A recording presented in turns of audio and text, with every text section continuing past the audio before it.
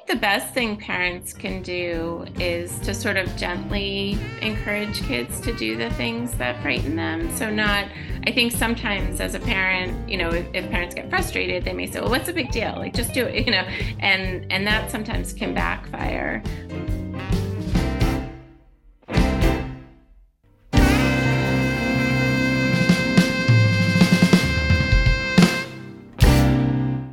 Welcome back to Shrinking It Down, Mental Health Made Simple.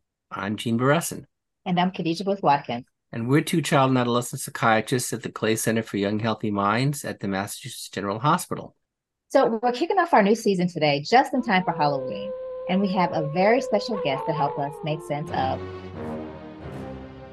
dun dun dun specific phobias in kids. And so Dr. Susan Sprich, welcome to the show. And thanks for joining us. Great to be here. Actually, we should say welcome back, Susan, because Susan joined us a few years back to talk about cognitive behavior therapy, something I'm sure will come up again today.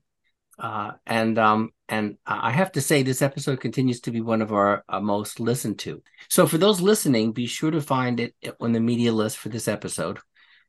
This was before your time, Khadijah. I see what you did there, Jane. It's okay. I'll get you back. Don't worry. Anyway, today, before we get started, a little background on Dr. Sprich. She served as director of psychology training here at Mass General since 2021 and the clinical director of psychology since 2022. She's also an assistant professor in psychology at Harvard Medical School. Dr. Sprich is co-author of numerous chapters and articles on topics including psychosocial treatment for ADHD in adults and adolescents, trichotillomania, that's hair pulling for those of you who don't know, and social anxiety. She served as the lead editor and second editor of the MGH Cognitive Behavior Therapy Handbook, published earlier this year, and she's an associate editor of the journal Cognitive and Behavioral Practice. And she won the American Psychological Association Outstanding Contributions to Continuing Professional Development Award in 2021. Dr. Sprich has an extreme clinical experience, has extensive let me do that again. Dr. Sprich has extensive clinical experience in working with ADHD, anxiety, trichotillomania, obsessive compulsive disorder, and other disorders in the OCD spectrum. I could go on, but I'll stop there. And I'm so honored to have you here today, Susan. Khadijah. Oh, okay. So I guess again, welcome back again, Susan, and I'm going to bring us back to Halloween for just a second, because this is quite timely, and a lot of folks, young and old, enjoy a good scare from time to time, and I do not include myself in that group because I do not like to be scared at all. So let me just make that clear. I remember back almost knocking my son down to get out of a haunted house one year. It was really not my thing, but anyway, I digress. So I want to start off talking a little bit about fear in general and the role that it plays and phobias.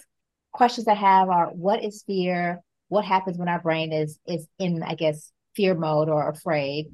So maybe this is something that we can all chime in on. But what's the difference between like a natural, typical fear and what is a phobia?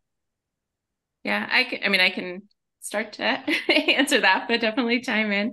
I think when we get really concerned about a fear and may start to veer into the realm of phobia is when it's causing interference, so causing people to kind of not do things that they would otherwise really want to do that align with their values, or when it's causing them a lot of distress, so when they're spending a lot of time thinking about it and it's really really upsetting to them, that's when we would start to look at a phobia as opposed to just sort of a natural fear. And I looked it up. There is a fear of Halloween. Oh boy. Samhainophobia. I didn't. It's a fact. Um, but let me just be more specific. So now that we know what a fear is, there is a big difference of a fear and a phobia. And I think what we wanted to talk about today is specific phobias.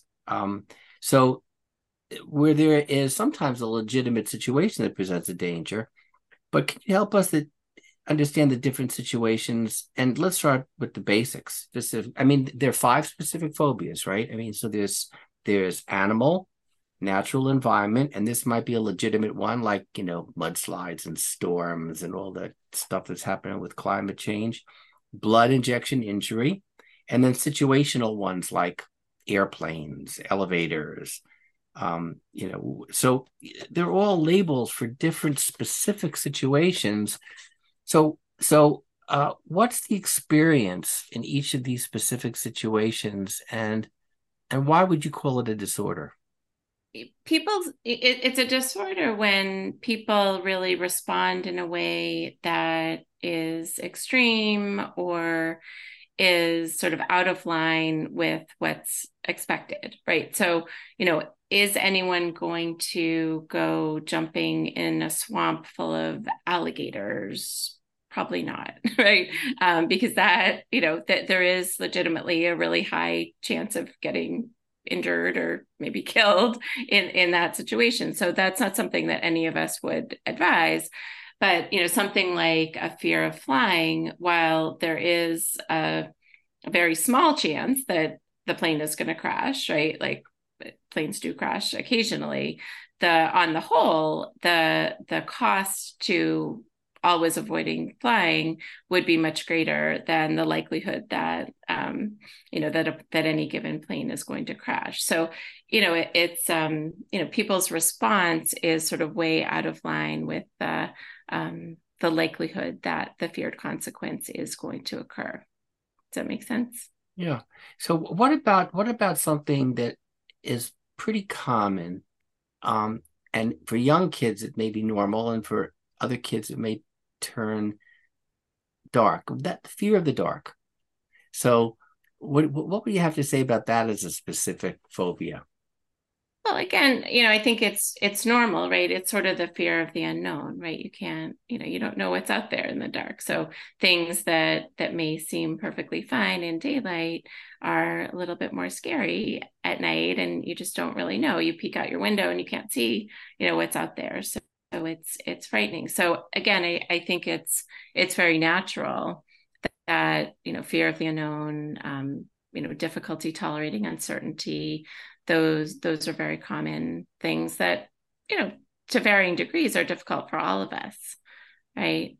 But just like with other things, you're not going to advise someone to do something that is objectively dangerous, or you're not going to tell children or adults to go out walking in the woods alone in the middle of the night, or certainly to go walking, down a dark alley by themselves late at night or something like that. But with repeated exposures to situations that actually are safe. So like, keeping the closet door open when children are sleeping or something like that, they will get used to it and stop being so afraid of it. I want to think a little bit more about you with about what causes phobias, and I also want to mention it's incredibly common. It's actually one of the most common mental health conditions that we see in kids, specific phobias. So if any parent or caregiver is listening, really want you to know that if this is something your child is going through, please know that you're not alone. And it's nothing to be ashamed of. But I do want to think about or want to ask you what causes phobias, or do we even know? They're so common, but yet there also are many kids that don't have them. Right. That's a great question. And I think it's one of those things that there's not one answer to that question. That sometimes when you speak to kids who have fears, they can really pinpoint a particular situation that when the fear started. So if a child is afraid of dogs, they might be able to say, well, 3 years ago, this happened where either I got really scared by a dog, or I got bitten by a dog, or a dog jumped up on me or something. And they can really target that one event as the time when the fear started. And then there are other situations where people have fears and they really can't pinpoint when it started or why it started, or that even something they might say, I'm really afraid of dogs, and I can't even think of a time when anything happened with a dog. I just feel really, really afraid of them. there's also some data that anxiety is, genetically transmitted. So if family members have anxiety, kids will be more likely to also exhibit anxiety in some form. So there's sort of this predisposition if family members have anxiety. Also, there is the role of observational learning, that if kids see their parents being particularly worried about particular situations, they pick up on that, and they may also feel really worried about that situation. So, if a parent is not, is staying in the basement anytime there's a raindrop, and they're not going anywhere outdoors if they think there might possibly be a storm anywhere in the vicinity, children may pick up on that, and also feel afraid of bad weather or thunderstorms or whatever. So it's estimated that about 1 in 5, I mean, it's estimated that 1 in 5 kids and adults will have some kind of a phobia. What are the most common ones in your experience? Yeah, so often young kids are afraid of things like getting injured or getting kidnapped. They may be afraid of natural disasters, being separated from their parents, kind of more of a separation anxiety. Adolescents are often afraid of, kind of large open spaces, or being in claustrophobia, being in very small spaces. Also things like heights, or certain types of animals or insects. So when should we be worried as parents? What are the signs and symptoms or behaviors or changes in behaviors that would give us cause for concern that this is more than just a typical fear, and we moved in the realm of a phobia? Are there warning signs that we could look out for? Yeah, that's a great question, because I think as parents, we're always trying to figure out, when do we need to be concerned, and when can we sort of let things go and hope that they resolve on their own. I think, as we talked about earlier, it really comes down to impairment. So is the child missing out on things? Are they avoiding things that they otherwise would really like to do? Are they, would they really like to go to overnight camp, but they don't want to go because they're worried that there are going to be bugs in the cabin at overnight camp, and so they're missing out on a potentially great experience because of the phobia. Is it causing them a lot of distress? Are they really, crying every time they think about going on a trip? Or, you force them to go on this awful trip to Disney World, it's because they have to go on a plane. So instead of being excited to, see the characters and go on the rides and do all that, they're really focused on just getting there, and how awful it's going to be to go on the airplane for them, and how, while they're there, rather than enjoying the time, they're focused on, oh my gosh, now I have to get on a plane, to go home. So when you start seeing the fear impacting kids' enjoyment of things, and also, impacting their decisions, impacting the things that they are choosing to do, and causing them to miss out on things with their friends, or academics, or things, family experiences, then I think, you start to think about needing to intervene. And speaking of intervention, what do you do? I mean, I assume that we're not suggesting that parents, I mean, we can talk later on maybe about what parents can do to support professional help, but could you kind of walk us through, like, as a professional, what your technique would be to treat a specific phobia? Sure. Well, I mean, I'm a cognitive behavioral therapist and a psychologist, so my approach would be to use psychosocial treatments rather than medication, although that, medications are also an option. But with children, with everybody really, with phobias, we would work with them on sort of developing kind of a model, talking with them about, this is what we think is happening, and you have this strong fear response, and then it's causing you to engage in these behaviors. So the behaviors might be avoiding certain situations. They might be seeking reassurance. So sometimes kids will, say to their parents, "Oh, can you promise me that this is a safe situation?" And they'll, repeatedly ask for reassurance. They might, older kids might do a lot of research, like so look stuff up on the internet. But so trying to understand, like, what are the situations that the individual is avoiding? How hard would it be for them to kind of face their fear in those situations? Are they engaging in any safety behaviors? And then you would work with them to develop what we call an anxiety hierarchy. So basically it's kind of a list of different situations ordered from kind of, low to moderate anxiety, on up to, oh my gosh, this is kind of the highest anxiety situation I can imagine. So like, to take an example with a fear of dogs, maybe we usually use a scale of either 0 to 100 or 0 to 10.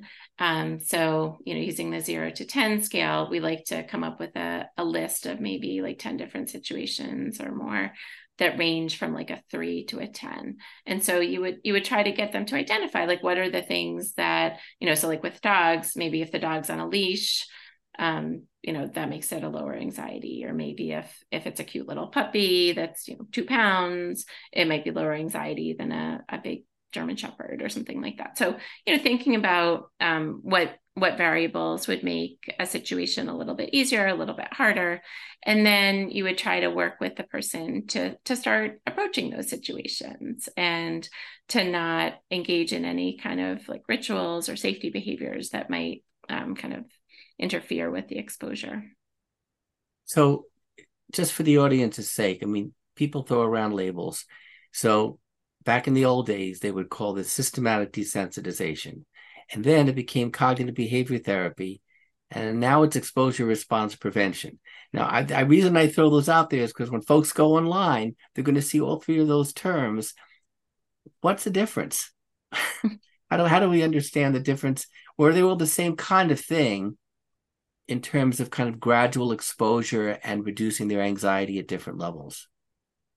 Yeah, I would say they're pretty much describing the same thing, where basically what you're trying to do is to get the person to face their fears, right? To improve their learning. So they're going to learn that. So what we think happens in phobias is that people, they become fearful. And then when we become fearful of something, our natural instinct is to avoid it. Right. So like, again, I think the dog phobia example is a good one. It's an easy one to relate to, where if I decide, maybe I have a bad experience with a dog, or maybe I don't, maybe I'm just like afraid of dogs. But I kind of have it in my head that dogs are scary, dogs are dangerous. If I go around a dog, something bad's going to happen, right? They might bite me. They're going to jump on me. It's not a good situation. And then because I have that fear, I start avoiding any situations where I might encounter dogs, right? So I don't have a dog. Maybe if I go to my friend's house, I ask them to keep their dog locked up in the kitchen so that I'm not going to be near it. When I go for a walk, I cross the street before I go by the dog park, so I'm not near any of the dogs. So that maintains my fear, right? Because I'm not near any dogs, so I never get the chance to learn any different, right? To learn that most dogs are fine, most dogs are cute, even if they jump up on me, they're not gonna hurt me. They're just maybe gonna get some mud on my outfit, or slobber on me or something. But nothing really dangerous is going to happen. So it sort of keeps that cycle going. So what we need to do is to give people new learning opportunities to see that, oh, like I was around my friend's dog and I was able to pat them, and yeah, maybe they, snapped at me or they licked me or like, something, but nothing terrible happened, right? So we want to start giving people new opportunities to expose themselves to these avoided or feared situations, and then learn that the feared outcome isn't going to happen. It can be hard as a parent to to know what to expect when you see something in terms of like what the course is. We often find ourselves thinking, is this a phase? Will it pass? But when we have kids that have specific phobia and meet the criteria that you kind of describe, where there's tremendous suffering or impairment, is it reasonable to think that most kids will just grow out of it? If we leave them alone and do nothing, will it kind of get better over time on its own? Yeah. I think it depends, right? I'm sure for some kids that will happen. And also it may sort of happen naturally. Like maybe they may, have a best friend that has a cute little puppy. And so they end up spending time with that puppy. And then they realize that maybe dogs aren't so bad, or maybe, their desire to go to overnight camp outweighs their fear that there might be bugs in the wilderness. And they go, and then they get a chance to see for themselves. So I think many times it does happen. But then, other times if that fear, just keeps festering, I don't know, like it may continue, and you may decide at some point that they need professional help or, some kind of intervention. And no one wants to see their child, their loved one suffer. Is there anything that we can do as caregivers, as parents at home to support our children who are struggling with or dealing with phobias, maybe even as an augmentation or support to their other treatment? I think the best thing parents can do is to sort of gently encourage kids to do the things that frighten them. So I think sometimes as a parent, if parents get frustrated, they may say, well, what's the big deal? Like, just do it, and that sometimes can backfire. But sort of gently, encouraging them to face the situations that are challenging for them.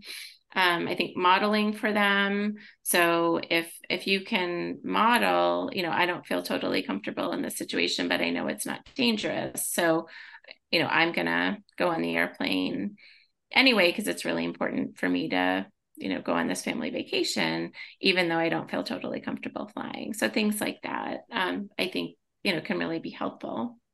And so gently would not be, let's go to the dog park. That would not be gently. I mean, I think you want to sort of collaboratively decide on goals. So I think for any of us, if somebody sort of forces us, even if I said, oh, I really want to overcome my fear of dogs, and then you said, okay, I'm your friend, like I'm going to drag you to the dog park and like lock you in there, I probably wouldn't appreciate it, right? So so just, like, I think this would be a good way, the conversations that we have with kids around this stuff are very much sort of collaborative discussions of like, this is what I think is going to be helpful for you. What do you think is a step that, a first step that would work for you or that you'd be able to do? If you kind of, push too hard, sometimes it can backfire. Kids can, if you took the child to the dog park and drop them off and left them in there, and they're really frightened and they're crying and they're running around and whatever, that's not going to be a good exposure exercise for them, and it's probably not going to help them overcome their fear. And by the same token, what should parents not do? Like, an obvious example would be like watch out, the boogeyman's going to get you. Have a nice night. I mean, that's an exaggeration, but parents might not take it as seriously, or they might joke about it. I mean, inadvertently. I mean, no parent wants to harm their kid, but I mean, are there things that you would advise parents to kind of avoid doing, rather than just being supportive and knowing what the exposure response plan is? Yeah, no, that's a good it's a good question. I hadn't even thought of that one, Jean, but yeah, definitely not try to scare their children. But I would say actually the things that I find the most when working with parents of kids with anxiety is that they try to be too kind. They worry, they don't want their child to feel uncomfortable. And so they allow avoidance, allow escape from situations. So if a child feels really anxious, they, swoop in and sort of remove them from the situation, which I think, so many times is just very loving and well-meaning. And like my child, doesn't feel comfortable at this barbecue because, there's some clouds in the sky and they really worry about thunderstorms. So I'm just going to take them home where they feel safe, right? Which, in the moment is such a loving and kind thing to do. But then the message that it sends to children is like, you're not really safe. Like I as your mother, as your father, as your parent, don't think that it's safe for you to stay at this cookout because there's some clouds and there might be rain or maybe potentially a thunderstorm. And so it sort of sends inadvertently sends a message that, your phobia is like right on target, and you can't be outdoors. So the one mistake that's apart from my kind of over the top exaggeration is that parents, because they love their kids so much and they want to protect them, they're overprotective. That being said, is the treatment of necessity one that one does in reality, in real time, or can you do this online? I mean, do you as a therapist have to go out to the house and conduct the exposure response prevention? Do you teach the parents how to do it? Do you use online ways of doing it? So what are the practicalities? Because I'm sure that a lot of parents out there are going to say, okay, my kid's got this phobia. Who's going to come out to this house and guide me through it? What's going to happen? No, that's a good question. I mean, I think there are a lot of good resources for parents. There are some workbooks, there's, online resources. So certainly before going to a professional, that's not a bad thing to try. There, even for very young kids, there's some sort of picture books that talk about tools that kids can put in their toolbox and so forth. So, depending on the age, I think there are a lot of resources that are pretty well suited to kids of many different ages, even very young children. When people are, it obviously depends on the phobia. So some things are more easily brought into the office than others. So something like an insect phobia or something, you can get little plastic insects or make spider cookies, or have that with your discussion of Halloween, Khadijah. I think there are a lot of opportunities actually to sort of take something that could potentially be scary and say, great, what a good opportunity. Like, you don't like spiders? Like, my gosh, there's so many spiders around, climbing on people's houses. And, we have spider costumes and spider, this and that for Halloween. Let's take advantage of that. Like, this is a really great time for you to practice facing that fear because there's so many opportunities out there. But so some things you can bring to the office, sometimes with virtual visits, you can, it's actually nice. So maybe somewhat with phobias, but also with things like OCD, when people have their, rituals that they do that involve things in their home, it's actually easier to do it on video because you can say, okay, like, so go over to your sink and, bring me with you on your iPad and let's do it together. So I don't think you necessarily need someone to go out to the house. Occasionally, people will do home visits when it really seems like it's indicated. But, usually what I do is work on the hierarchy and sort of come up with the hypotheticals in the office.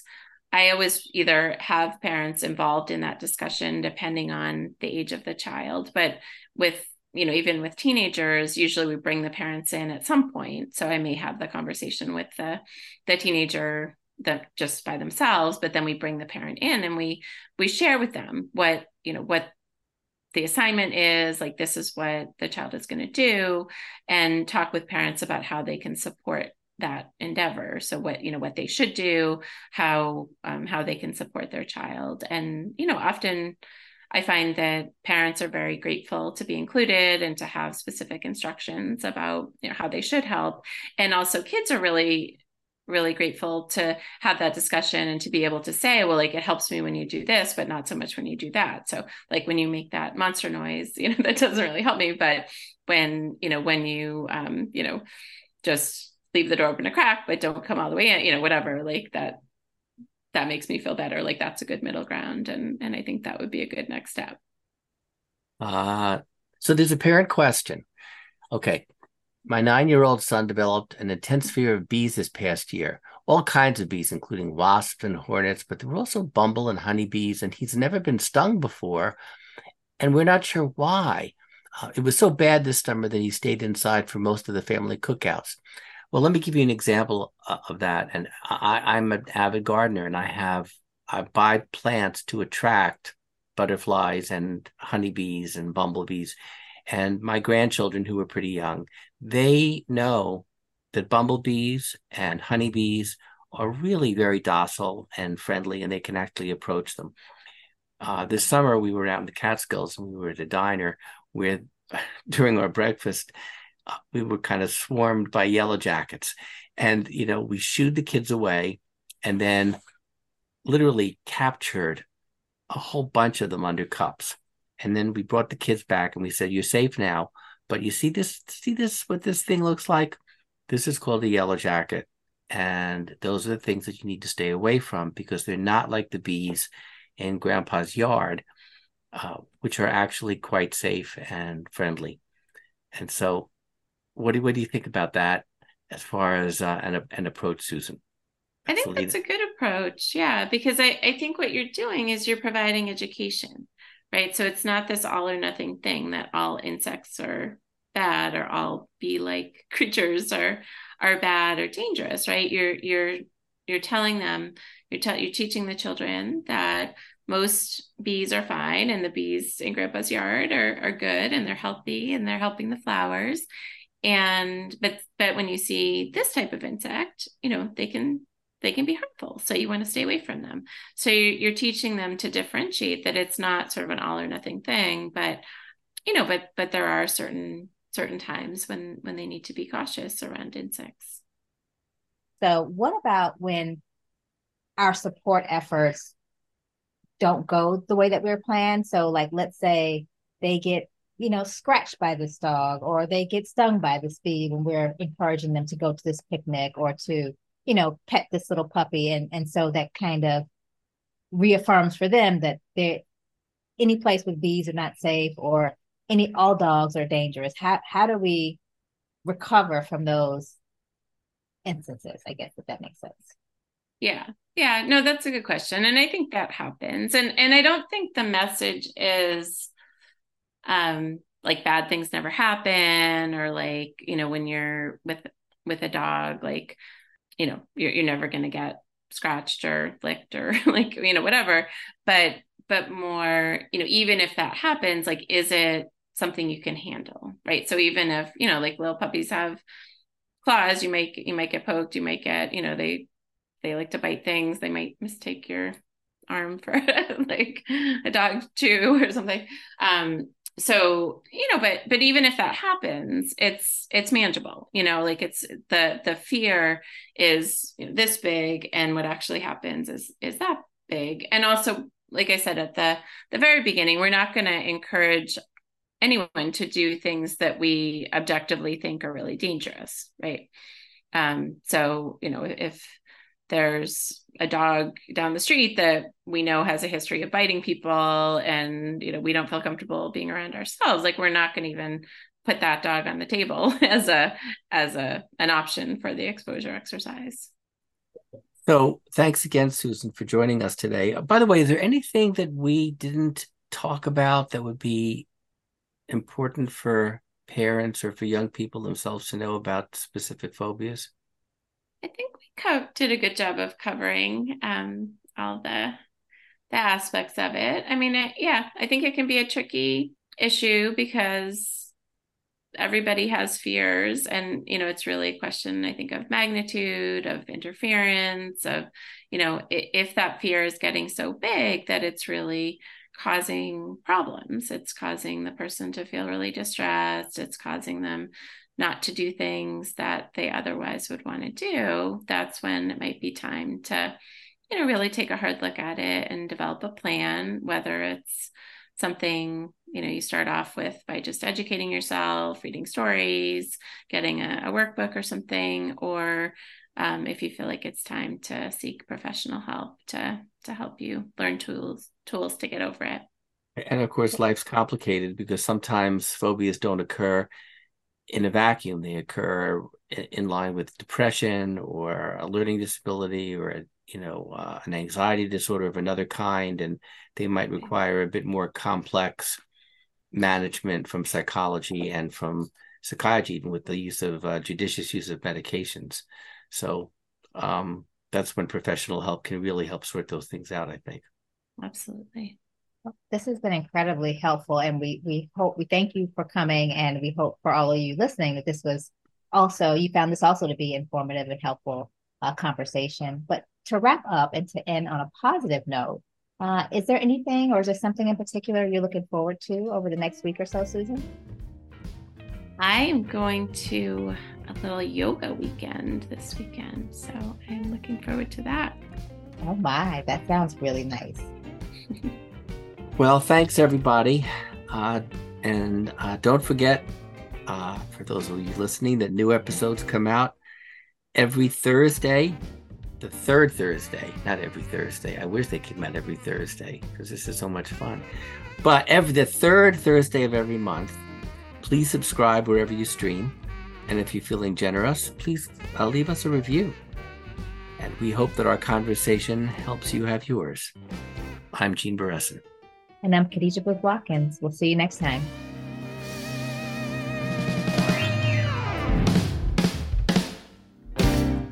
I feel like I hear you telling me that I need to face my fears and go back to that haunted house, but we can talk about that offline.